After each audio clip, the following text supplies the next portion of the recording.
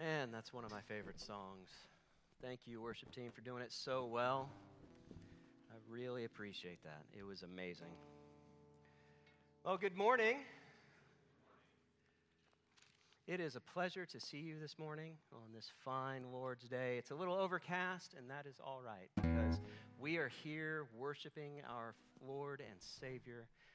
And every time we do that, every time we gather together, it is a wonderful and great day, and the light shines upon us. So, we have been in a sermon series for this fall entitled, Who is Jesus? And in this sermon series, we're exploring that question, looking at who our Savior is. Who does he tell us he is? How does he act? And what's important to him? Last week, we heard from Pastor Wilson, and he went over that iconic verse in Matthew chapter 11, where Jesus says, Come to me, all you who weary and are heavy laden, I will give you rest. And he explored that concept, that Jesus is our rest. This week, we're actually fast-forwarding just a little bit to Matthew 13, and we're going over the parable of the sower. So let's pray, and then we'll dive in. Father, we do thank you for this day of worship. We thank you that you saw fit, Lord, to call each and every single one of us here, that for whatever reason we find ourselves here, whatever our reason is, the true reason, Lord, is that you have called us and that we are responding to that call. Thank you, Lord. Thank you, Lord, for gracing us with the privilege of worshiping you. Jesus, we heard from Eddie today that you are indeed the Word become flesh, the Word incarnate. That is such a great joy that you became flesh and dwelt among us. Lord, we ask that you would ignite that hope in our hearts afresh this morning. Holy Spirit, we do praise you for your work in this worship service. And we ask, Lord, that you guide my thoughts as I preach and illumine our hearts as we dive into your word. It is in Jesus' sweet name that we pray. Amen. All right, so like I said, we're going to go over the parable of the sower today. And there are a couple of questions that we're going to ask of this parable. So kind of illustrating that, early on in my ministry, while I was still in seminary, actually, a young man started attending our church. And he attended our church, and he attended the men's Bible study. And we'll call him Jack. That's not his name, but it's a nice generic name. Not that I think you'll know him, but who knows? You might. So Jack, he was young, and he was young in the faith. And I started meeting with him. I started trying to disciple him as I'm going through seminary. And so I would have lunch with him probably every 2 or 3 weeks. And when we first started meeting, he had kind of the same question again and again. He was really struggling with his assurance because he was new in the faith. And his question was always centered around that. How is it that I know that I'm saved? How do I know that I actually have faith? How do I know that I'm not fooling myself? And as I was working with him and preaching the gospel to him in all of those lunches and in the Bible studies, I saw his faith grow. And I saw this growth happen in him and it started to bear fruit. And as he started to bear fruit, his question changed. And he confided in me, he said that, I'm trying to follow Jesus. And the Great Commission is a real thing. And I'm trying to minister to the people at the bank that I work at. And so I preach the gospel to them. I take them out to lunch. I try to disciple them. And many of them just won't even talk to me anymore. Many of them don't want to hear it. Just right out the gate, they shut me down. They don't want to talk about Jesus. And then others, they might tolerate me talking about Jesus for a little bit, but eventually, after 1 or 2 meetings, they don't want to talk about Jesus anymore. And then, I actually got one of my coworkers to come to church, and he came to my small group, And he came to church twice, and he came to small group once, and then now he doesn't even want to talk to me. He seems embarrassed, and I don't really know what to do. Why is it that my coworkers don't believe? How is it that I believe, but they don't? How is it that something that seems so obvious and life-giving to me doesn't give that same life to them? And those are the questions that we come to the text today with. Those are the questions that kind of Jesus answers in this text. So let's read the text. It's in Matthew chapter 13, it's verses 1 through 23. Please stand for the reading of God's word.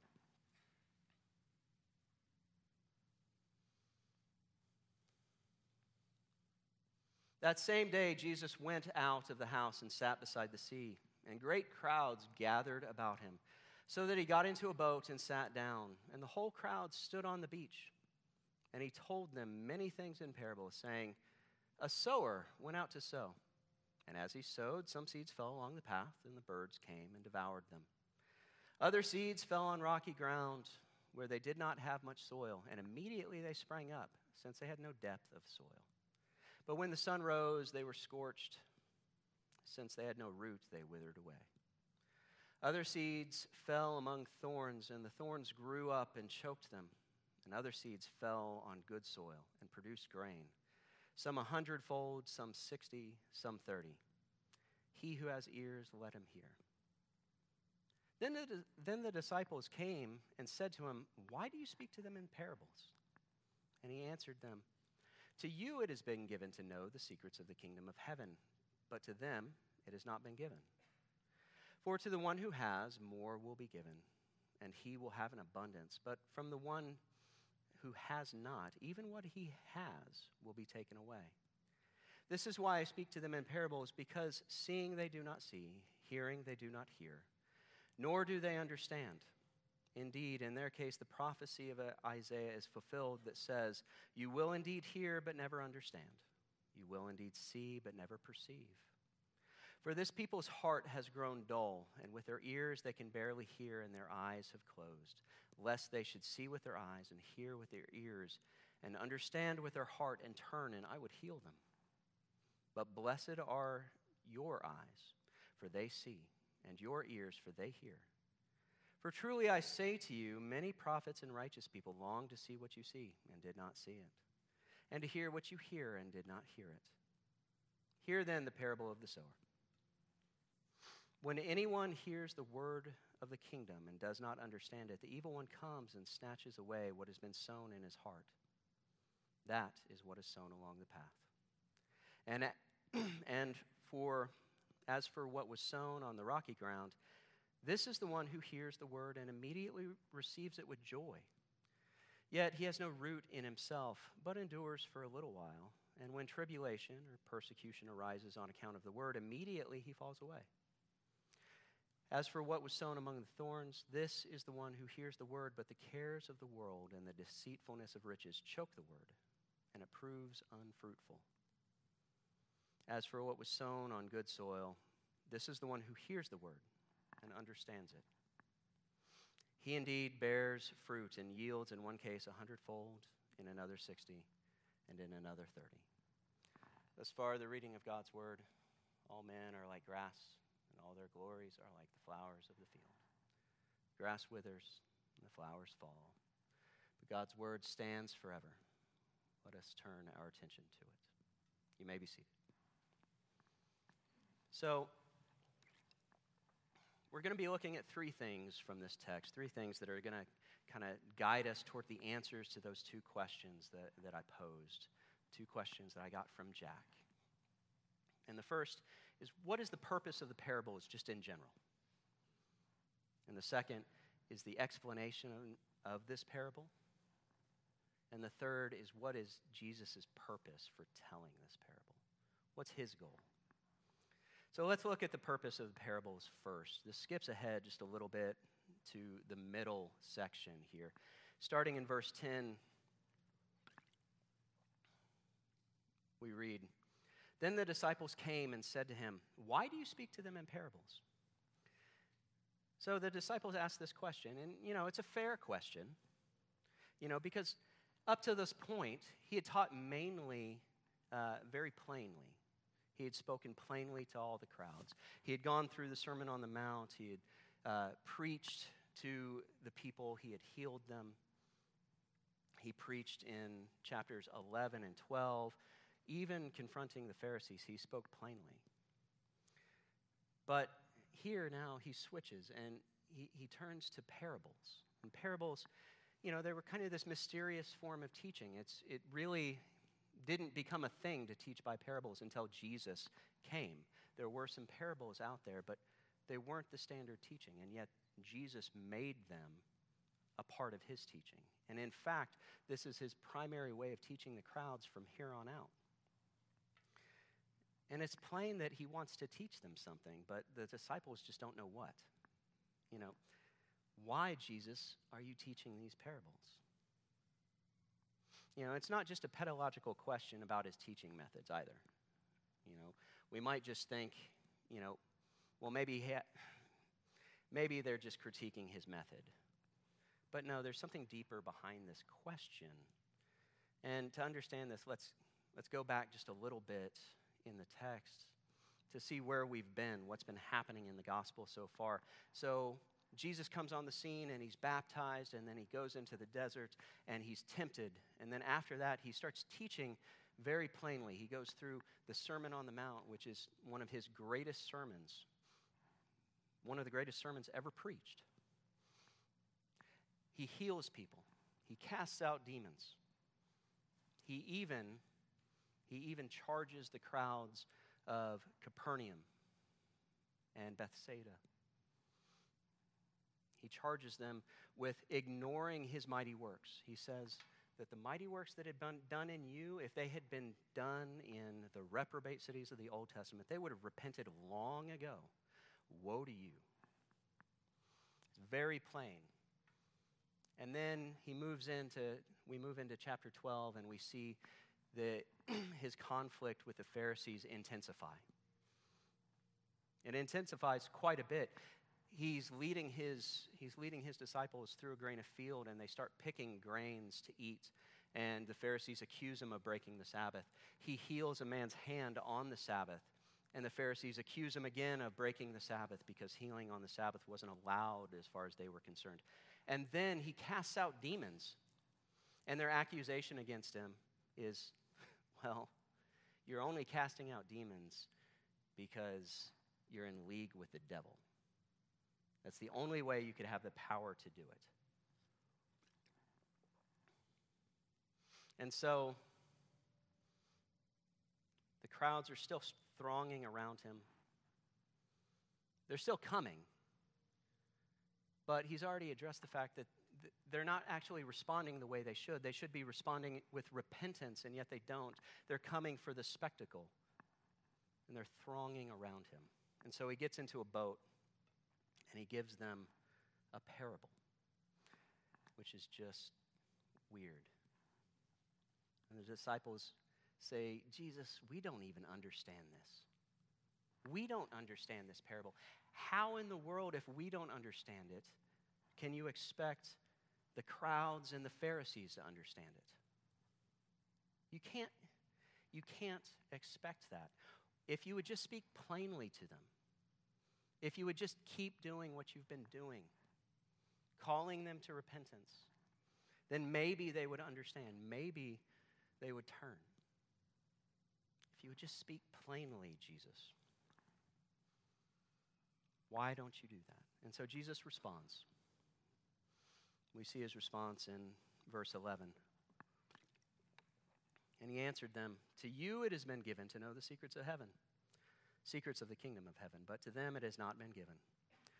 For to the one who has, more will be given, and he will have an abundance. But from the one who has not, even what he has will be taken away. This is why I speak to them in parables, because seeing they do not see, and hearing they do not hear, nor do they understand. Jesus is responding, and he's saying to their question, to that unspoken question, why is it that you're speaking in this confusing way? Why don't you speak plainly? He's responding, and he said, I've spoken plainly. I have spoken very plainly, and they haven't heard me. I have performed miracle after miracle in their midst, and they haven't really seen it. All they've seen is the spectacle. All they've seen is the healing. All they've seen is the sideshow. And that's what they think of me. They don't see this as indicative of the kingdom breaking in and their call to repentance. They don't understand. And so that's why he responds with a parable, which is odd, because, whenever we think about parables, usually we think, well, parables are supposed to be these nice parochial stories that, they drive at some deeper spiritual truth. And so by going to a parable, we can actually understand something about the kingdom of God that we wouldn't be able to understand otherwise, that he's teaching for that method, for that way, using it as an illustration. And there is an aspect to parables like that, but that's not what he says here. We think when we hear parables that this is to help people understand and to clarify things. But Jesus says that he speaks in parables so that people will not understand. They haven't understood so far. They haven't heard. They haven't actually used their eyes and seen. They haven't repented. And so he speaks in parables not to reveal the kingdom to the crowds, but to reveal the kingdom to the disciples and to hide it from the crowds. Why? I mean, it's strange that he doesn't want people to understand, isn't it? Why confuse them? He continues, he says, indeed, in their case, the prophecy of Isaiah is fulfilled that says, you will indeed hear but never understand, and you will indeed see but never perceive. For this people's heart has grown dull, and with their ears they can barely hear, and their eyes they have closed, lest they should see with their eyes and hear with their ears and understand with their heart and turn, and I would heal them. So what is he saying? He's saying that people have closed their eyes, they've closed their hearts, they've hardened their hearts. He's saying that they don't want to believe. Their hearts are set against the Lord, and they want nothing to do with him. And that's why they're not responding to his teaching. That's why they're not responding to his plain speech.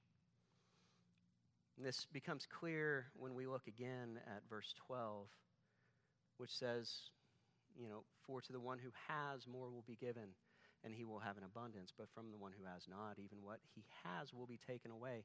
Now, this is the first parable in the Gospel of Matthew.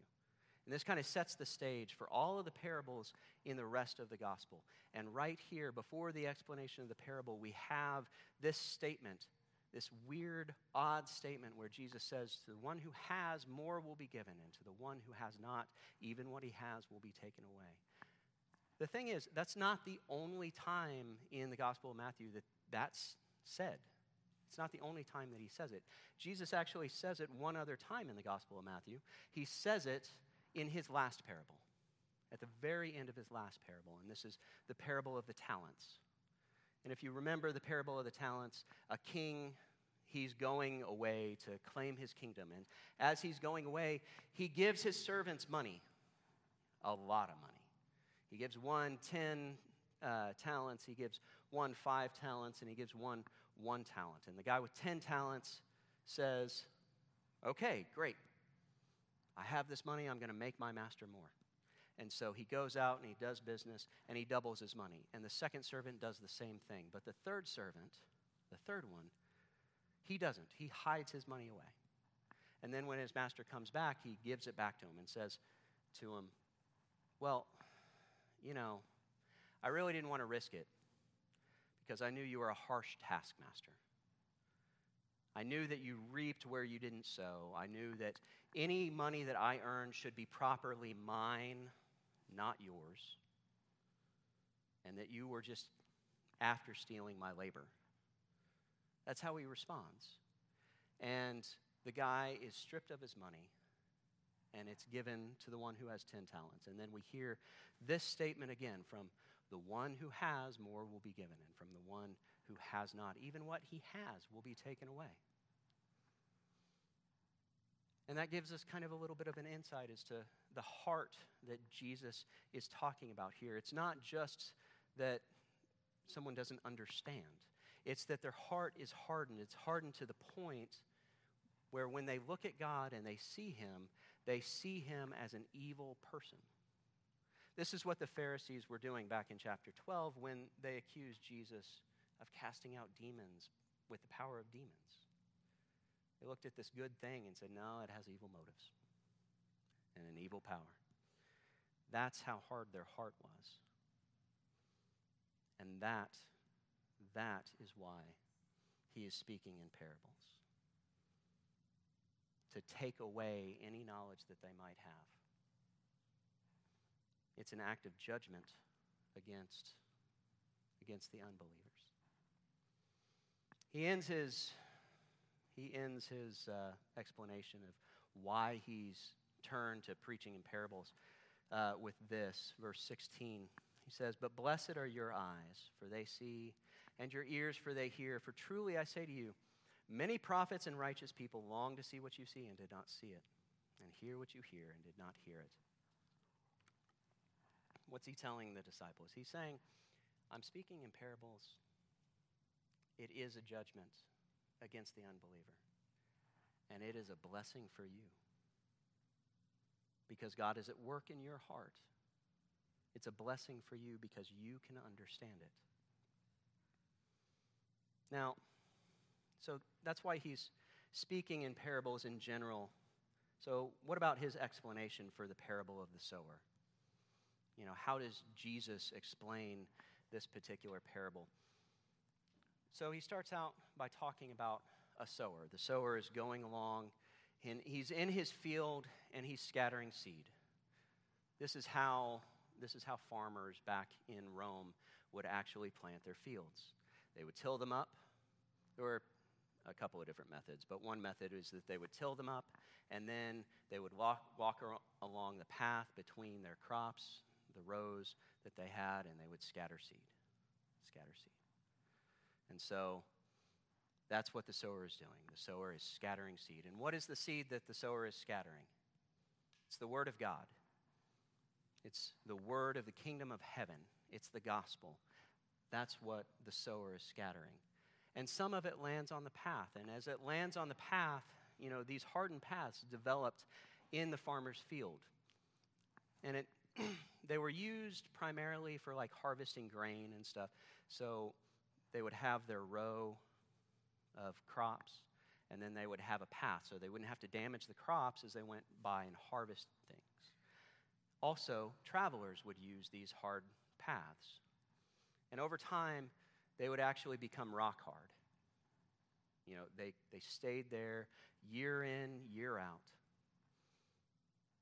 And so when the seed went out on the path, the birds come in, swoop in, and take the seed away. Kind of get the image as soon as it strikes the path. And Jesus says that this path actually represents someone who has that hard heart, that super hard heart. Whenever they hear the gospel, it just bounces off. And anything that might take root, Satan comes in and snatches it away from them so that they don't believe. It never impacts them. And then he gets to the rocky soil. Now, so back in my early 20s, I worked for a little bit of time on this very large garden, or you might call it a very small farm. It was about 2 acres. And one of the things that we had to do to get ready for the growing season is that we had to sift the soil for rocks.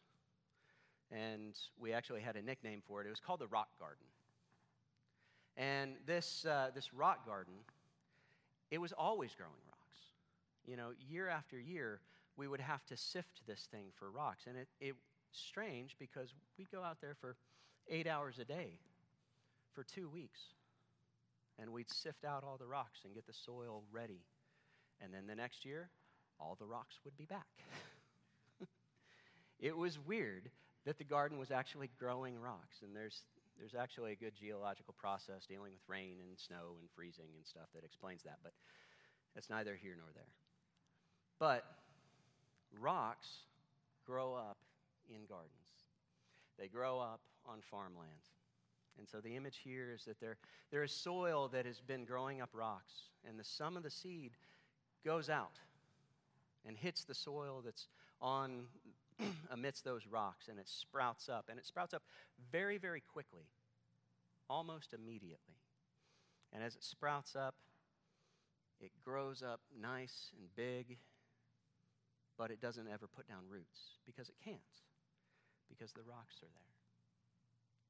And so what happens? The sun comes in and bakes it, and it withers away. And Jesus says that rocky soil, that's just like the believer who believes and receives their word with joy, but it never actually takes root in their heart. And therefore, when persecution comes, when the sun comes, the same thing that would actually give life and build faith in a believer, that same thing actually just scorches them, and they leave the faith. They wither and die. And then we see the next soil. The next soil is the thorny soil. And if you've ever tried to clear out thorns or brambles, or hopefully not, but the goat's head burrs that are just so persistent and painful and will like pop tires. If you've ever tried to clear those out of any plot of land, you'll know that you'll be doing it every year, probably until the end of time, until Jesus comes back. Because if you miss one thorn, one goat's head burr, they come back. And so the picture here is that there's a spot of the soil that's been growing thorns, and the farmer's come in, and he's cleared the soil. And yet, some of the thorns and thistles, some of the seeds for that, are still there. And so when he scatters his grain, it starts to grow, but the thorns and thistles grow up faster and choke it out. And that soil, that's representative of the believer who's drawn away by the cares of the world and the deceitfulness of wealth. The cares of the world and deceitfulness of wealth grow up around the believer as their faith starts to blossom, but before it's really fruited and taken root and proven itself to be true, grows up and strangles it out, saps out all of the nutrients from the soil, blocks it from the sun so that it can't grow.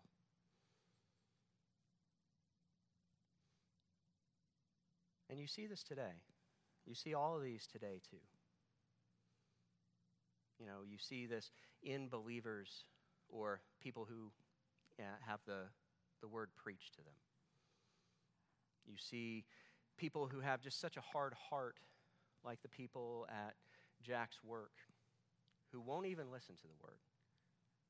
The gospel is preached to them, and it just bounces off. Satan steals it. And then you see the people who receive the word with joy, but as soon as the trials of life come, they fall. And of course, there are many, many people that the cares of the world lead away from the church, and they stop praying first, and then they stop reading their Bible regularly, and then eventually they stop going to any of the church activities or fellowships. And the end result is that they'll even stop going to church. And it's very sad. The last soil, though, that is the good soil. The seed falls on the good soil, and the grain sprouts up, and it grows slowly, and it grows its root system down, and it's strong and vibrant, and it starts to bear fruit. In fact, in Roman times, the acceptable trade-off is that if you had like a bushel of grain that you were sowing into your field, a sufficient harvest, something that they would consider decent, would be if you got 10 bushels of grain back for every bushel you sowed. But what Jesus is picturing here is way more than that. If you doubled that and got 20 back, they'd consider that an excellent harvest. This, 100 times, 60 times, 30 times, it's a super abundant harvest. The believers will bear fruit in this super abundant way. So that's the explanation of the parable that Jesus gives. He gives that explanation, but what's his purpose? Why did Jesus tell this parable right now? What was his point in teaching it? Because it seems to come a little bit out of left field. Well, there are a few reasons that we can choose from, probably many more than I can come up with. But he tells this parable right now because he sees the disciples' hearts. He knows what's going on in their hearts. They've witnessed his ministry so far. And so how has that ministry gone? He's preached to crowds upon crowds upon crowds. He's healed many, many people. He's cast out demons. And yet, the Pharisees are now accusing him of being in league with Satan. They're accusing him of breaking the law of God, even though he's not. And the people are not actually responding how they should. They're not responding to his call of repentance. They're responding to the spectacle of his teaching and his healing. And he sees that. He sees that question start to form in their hearts. Why are people not responding? Why is it that I believe, but they don't? What's wrong? And he sees that question develop, and he graciously moves to answer it. Jesus, why are people rejecting you? And his answer is because of the parable. It's playing out right now. This parable that I just told you, this is what's going on. As I preach, as I spread the gospel, as I spread the word of God, some people are having it stolen away by Satan. That's perfectly descriptive of the Pharisees, whose hearts are, most of them probably, so hard that all they see in Jesus is a false prophet. All they see in Jesus is Satan, in their own words. Ultimately, people reject him for all three of these reasons, and that's why the people aren't responding to him. That's why he's getting these accusations from the Pharisees. They're rejecting him because they don't actually love God. And referring to the Isaiah passage like he does, he's kind of saying in a sideways way, this shouldn't really surprise you. Like, I see the question, I see your heart, I see why you would be troubled by this. But it really shouldn't surprise you, because this was actually a prophecy back in Isaiah. And it was fulfilled in Isaiah's time too. In fact, it was fulfilled in many other times. Many times that the prophet of God would go to God's people. People's hearts would be hardened, and they wouldn't respond. They wouldn't listen to the prophet. They wouldn't listen to God. It shouldn't surprise you. This has always been this way, ever since the fall. Second, that he's preparing them for what's coming, because people not responding to his teaching, that's kind of small potatoes right now. Considering what's coming, because what's coming is intense persecution, arrest, being beaten, mocked, and then crucified and put to death. It shouldn't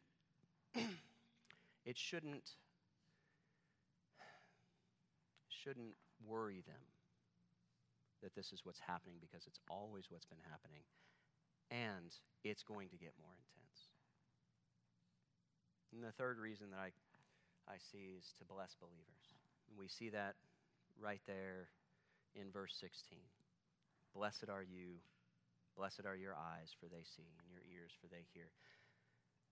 We get this also in verse 9, Verse 9, he says, "He who has ears, let him hear." Now, it's the disciples who have gone to him, and they've asked this question, why is it that you're teaching in parables? And he gives that answer. But before that, after he teaches the parable the first time, he says, "He who has ears, let him hear."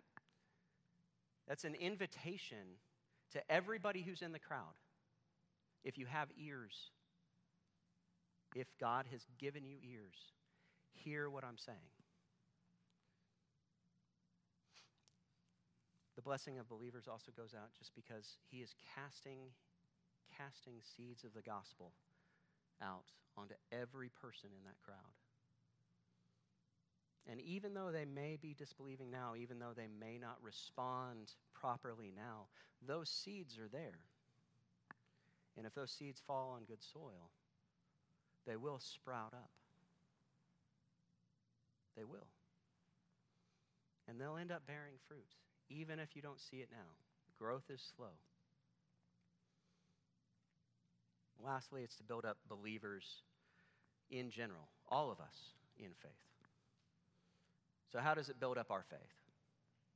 How does this parable build up our faith? And answer those two questions back in the beginning. How is it that we know that we're saved? How is it that we know that our faith is real and that we actually believe?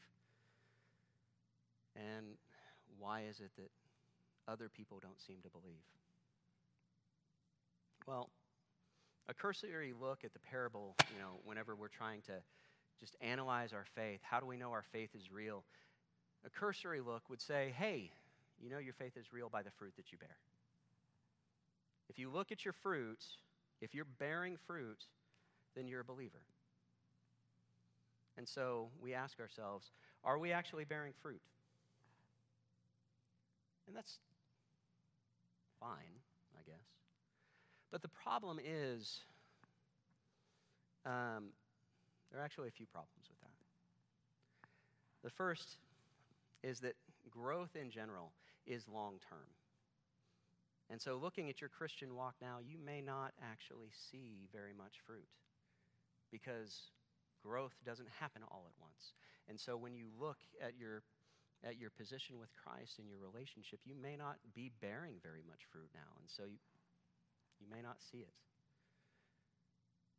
Growth itself is really kind of impossible to measure as it's seen here until the harvest, until the end of your life, where all of your fruit that you're going to bear has been born. That's the only way to properly measure how fruitful you are. But there's also just the fact that we have a tendency to be very easily deceived. We are deceived by Satan. We deceive ourselves. We look at our own fruitfulness and we misjudge it. Sometimes we misjudge it and say that we're not bearing any fruit at all, when other people would look at us and say, he has grown a lot in the past year. And that's how I looked at Jack. And he couldn't see his fruit. He never had that vibrant assurance while I was ministering to him. But he was growing, and I could see the fruit, even if he couldn't. No, and we also deceive ourselves. I bet you, if you would ask any of the Pharisees at this point in time, which soil that they're a part of, what would they say? What would they say? Almost to a man, they would say the good soil. And how do they know that? Because they're keeping the law. Because they're tithing even the dill and the cumin. They would peg themselves as the good soil. Whereas Jesus would actually peg them as that path that isn't actually responding to the gospel. We deceive ourselves. Satan deceives us. We're not a good judge of our own fruit.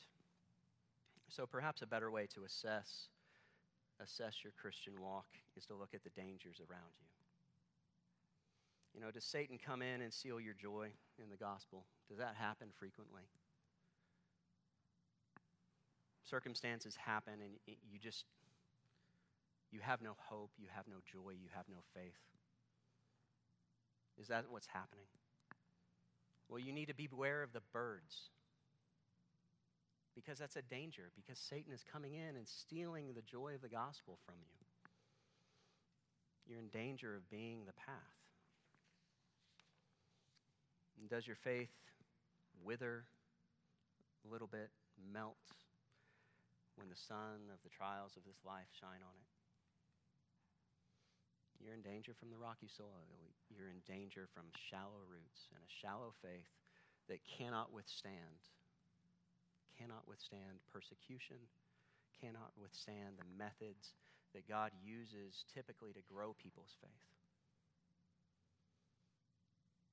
Are the cares of this life, is the allure of wealth, is that drawing you away from the gospel? Have you noticed that you don't attend church as much as you did? Or you don't pray as much as you used to? Have you noticed that you don't read the Bible? You don't connect with God? You skip church. Thorns are growing up around you. That is a good way to assess where you are. It's a good way because those things should be obvious to you if you actually look out over your lives, if you ask those questions. Am I taking joy? Do trials actually wither my faith, or do they grow it? Are the cares of the world taking me away from Jesus? But what do we do about those dangers? You know, there's this really interesting thing about the parable that maybe you've noticed it, maybe you haven't, but it's in the description of all of the people that are being discussed, okay? So there's the sower, okay? And he's active, and he's scattering seed. And then there's the seed itself, and it's active, and it's growing. And then there's the birds and the sun. There's the thorns, all of which are very active. The birds are taking away the seed, and the sun is shining down on the plants, and the thorns, well, they're growing up and choking everything out. But what about the soil? The soil isn't active at all. No, the soil is passive here. The soil can't do anything. The soil can't till up the hard-packed ground. The soil can't till up the path. The soil can't root out the rocks. The soil can't root out the thorns. The soil can't do anything about that. No. So who does that work? Well, the sower does that work. The sower is the one who tends to the field. He doesn't just scatter the seed. He also tills up the path when he needs to. He also gets rid of the rocks, gets rid of the thorns. The sower is the one that does that. And only he can do that work. And just like in that parable, where only the sower can do that work, only Jesus, who is the sower, can do that work in you. If you notice your heart growing hard, what do? You can't do anything except cry out to the sower and ask, beg, Lord, till up my heart. Soften this ground. He's responsible for that work. And if he began a good work in you, he will complete it. He has promised that. If you notice that your roots are shallow and you have this shallow faith, then you ask, Lord, I'm noticing that I don't have a depth of faith that I want, and I need you to deepen my roots. I need you to deepen my faith because I don't want to wither and die. And I know that apart from you, I will. Please, till up the earth. Root out everything that might get in the way between me and you. And it's interesting, this whole metaphor of the sower scattering the seed that Jesus is using. Because who is Jesus said to be? The sower is said to be scattering the seed, and the seed is the word of the kingdom of heaven. Who is Jesus said to be? He's said to be the word of God. And then all the way back in Genesis, he's said to be the seed of the woman, the seed of Abraham. And of course, We know that means offspring, but the word is the same. It's the seed. He is both the seed and the word. He is the one that is sown, and he is the one who sows. He's the one that plants the gospel in you, and he is the one that is actually the gospel itself. How is that? How is that? It's because he is the one that actually emptied himself of everything, didn't claim to be God, did not count equality with God a thing to be grasped, but instead emptied himself and took on the form of a servant and became faithful in obedience, even with obedience to the point of death on a cross. How do you know that Jesus will actually respond to you? How do you know that Jesus is actually going to work in you? How do you know that he's going to root out all of these things and claim you fully and completely as your own and give you the growth that you need? It's because of the gospel, because he has already done the work. And if you have cried out to him, if you are his, he will complete the work, and you have nothing to fear. Nothing to fear. He is the true word sown in the soil, in your soil. And that is amazing.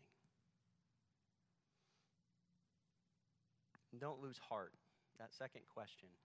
Whenever you look at your ministry to people and you say, well, it's not very fruitful, people aren't responding to me, don't lose heart. You know, I didn't come to faith until I was 27 years old. I was an atheist for the vast majority of my life. People started to minister to me when I was 10 years old. They were sowing seeds. Sowing seeds for 17 years. And it didn't sprout until I was 27. And Jesus is actually working in you, through you, bringing his dominion upon the earth. He is working in you and through you to sow more seeds. And as you minister to people, they may not respond. They may not respond right away, and you may never see them respond.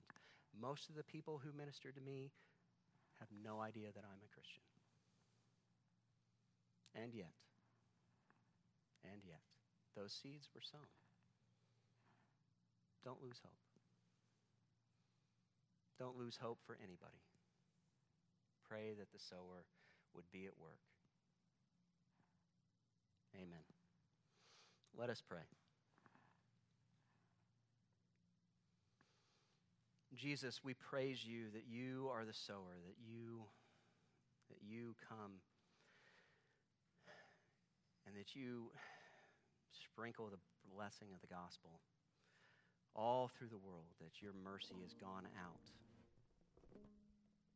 Lord, it is amazing to think that the seeds sown in us are bearing fruit and will continue to bear fruit, and that because of that seed, we will actually be able to sow your word, or you will be able to sow your word through us into other people until more and more of the world becomes yours.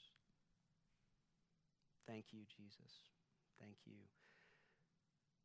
for not counting us as too small to save, for not counting our sin against us, but instead taking compassion on us so that you might claim us as your own. Thank you for making us fruitful.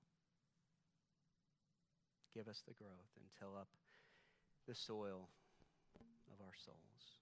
Make us more and more receptive to you every day. It is in your name